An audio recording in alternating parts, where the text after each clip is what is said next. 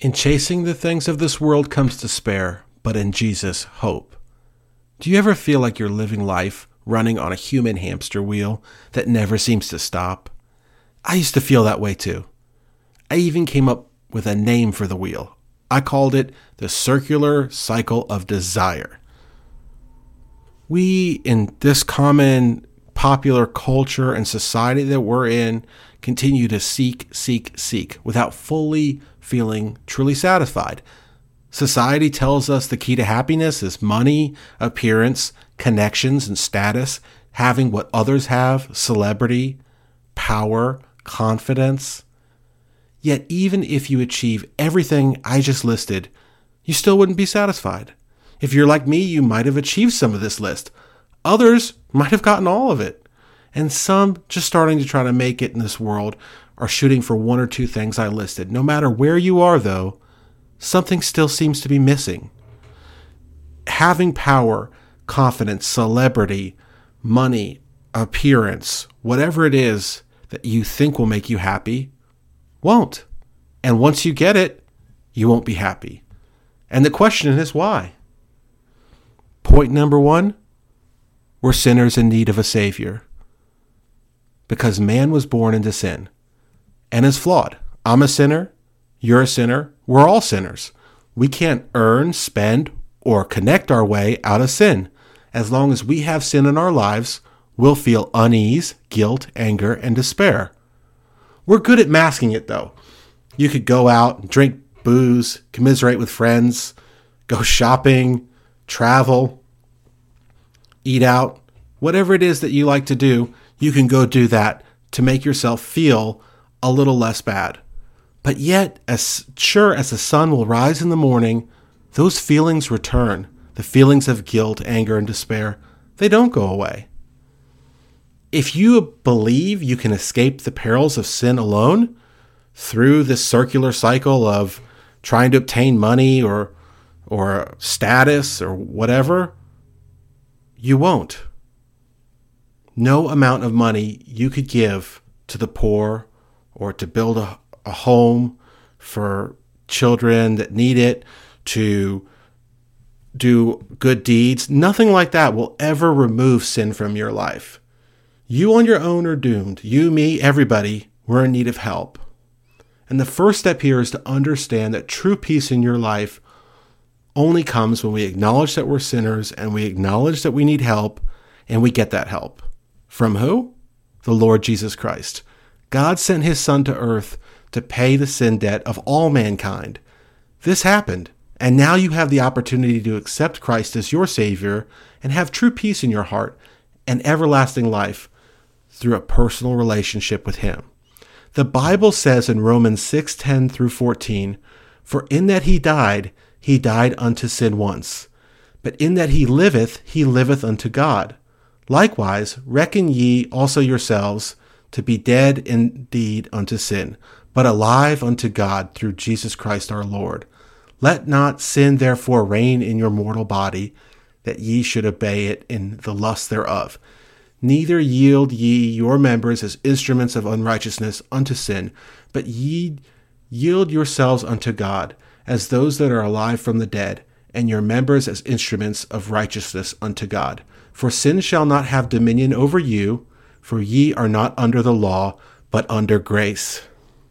In short, if you trust the Lord and serve him with all your heart, yes, you will no longer be bound by sin. And that circle of desire, that idea that you have to have wealth, power, status, etc., won't matter. You won't want to covet it. You'll no longer want to chase that. God will be in your heart and you'll be changed. You'll be born again to serve him. That means that you'll no longer feel the way you do about your life. You won't need to try to mask how you feel inside because you've given your life to Christ and you've become new. Your life will be forever changed. The Bible says in 1 John 2:17, "And the world passeth away, and the lust thereof, but he that doeth the will of God abideth forever." Point 2, God's got a plan. Now's the time to take him up on it. This is great news. But is now really the time to make a change? Life is short. It's fleeting. We are here one day and gone the next. You being alive right now is a blessing. You are here on earth. You most likely have eyes that can see, ears that can hear, and legs that can walk.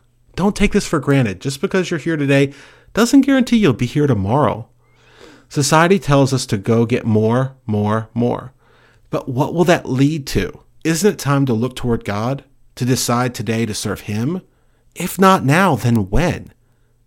The Bible says in Matthew 16:26, "For what is a man profited if he shall gain the whole world and lose his own soul? Or what shall a man give in exchange for his soul?" The blood of Christ is real. Jesus died for us. Think about that. Think about the fact that right now you're here for a reason, listening to me for some reason, and that reason may very well be for you to come to faith in Jesus Christ. If the only place you'll end up on the cycle of desire is confused and lost, then isn't it time to start thinking differently about things? If you haven't found peace and fulfillment yet in your life, then maybe it's time for a change. Life's going to continue moving with or without you. And if you don't make a choice today and you die before you do, then hell will be your new home. The Bible states in Romans 6:23, "For the wages of sin is death, but the gift of God is eternal life through Jesus Christ our Lord." Hell is real. It's a place of darkness and pain. And all that don't know Christ Jesus personally and haven't accepted Him in their hearts as Savior will end up there. This is a place that's described as flesh-burning and torturous, as the Bible explains in Matthew 13:50, "And shall cast them into the furnace of fire, and there shall be wailing and gnashing of teeth." Is this something you really want to put off? What if something happened to you before you had time to deal this out? Please do not wait. Point number 3, salvation is real. There's good news here. Salvation is real, and it's a free gift for anyone to receive. You don't have to be hellbound. You don't have to be bound by sin. You don't have to be caught up in this cycle that never seems to end. You don't have to feel that way anymore. There's a free gift that's here for you. The Bible states in Titus 2:11-14, "For the grace of God that bringeth salvation hath appeared to all men, teaching us that, denying ungodliness and worldly lusts, we should live soberly, righteously, and godly in this present world, looking for that blessed hope and that glorious appearing of the great God and our Savior Jesus Christ, who gave himself for us, that he might redeem us from all iniquity and purify unto himself a peculiar people, zealous of good works." Living soberly, righteously, and godly, how does that sound? Is that part of the cycle of desire about chasing money, power, fame, whatever it is? Or is that something more? Is this not something that you want? If you have no animosity towards Christ, then why do you feel the way you do about this message? What's stopping you from coming forward and asking Jesus to come into your heart? God loves you. He wants you to have eternal salvation, so much so that he sent his only Son and gave the ultimate sacrifice, bleeding and dying on the cross to pay your sin debt. He thought about you on the cross. Now is the time, friend, to make the best decision you've ever made. Here's how to do it. This is an invitation to come to Christ in 6 steps. Step 1, you must realize that you're a sinner. Romans 3:23 says, "For all have sinned and come short of the glory of God." Step 2, you must realize that Jesus died for you. Romans 5:8 states, "But God commandeth his love toward us, in that while we were yet sinners, Christ died for us." Step 3, you must realize that hell will be the home of the sinner. Romans 6:23, "For the wages of sin is death." Step 4, you must realize that Jesus is the way for eternal life. Romans 6:23, "But the gift of God is eternal life through Jesus Christ our Lord." I'll read the whole verse again just to be clear. Romans 6:23, "For the wages of sin is death, but the gift of God is eternal life through Jesus Christ our Lord." Step 5, you must put your faith in the gospel for salvation. Romans 10:9, "That if thou shalt confess with thy mouth the Lord Jesus, and shalt believe in thine heart that God hath raised him from the dead, thou shalt be saved." Step 6, You have not outsinned God's grace. Romans 10:13. For whosoever shall call upon the Lord, Romans 10:13. For whosoever shall call upon the name of the Lord shall be saved. Is that you today? Are you ready to accept Christ as your Savior? If not now, then when? Let's pray.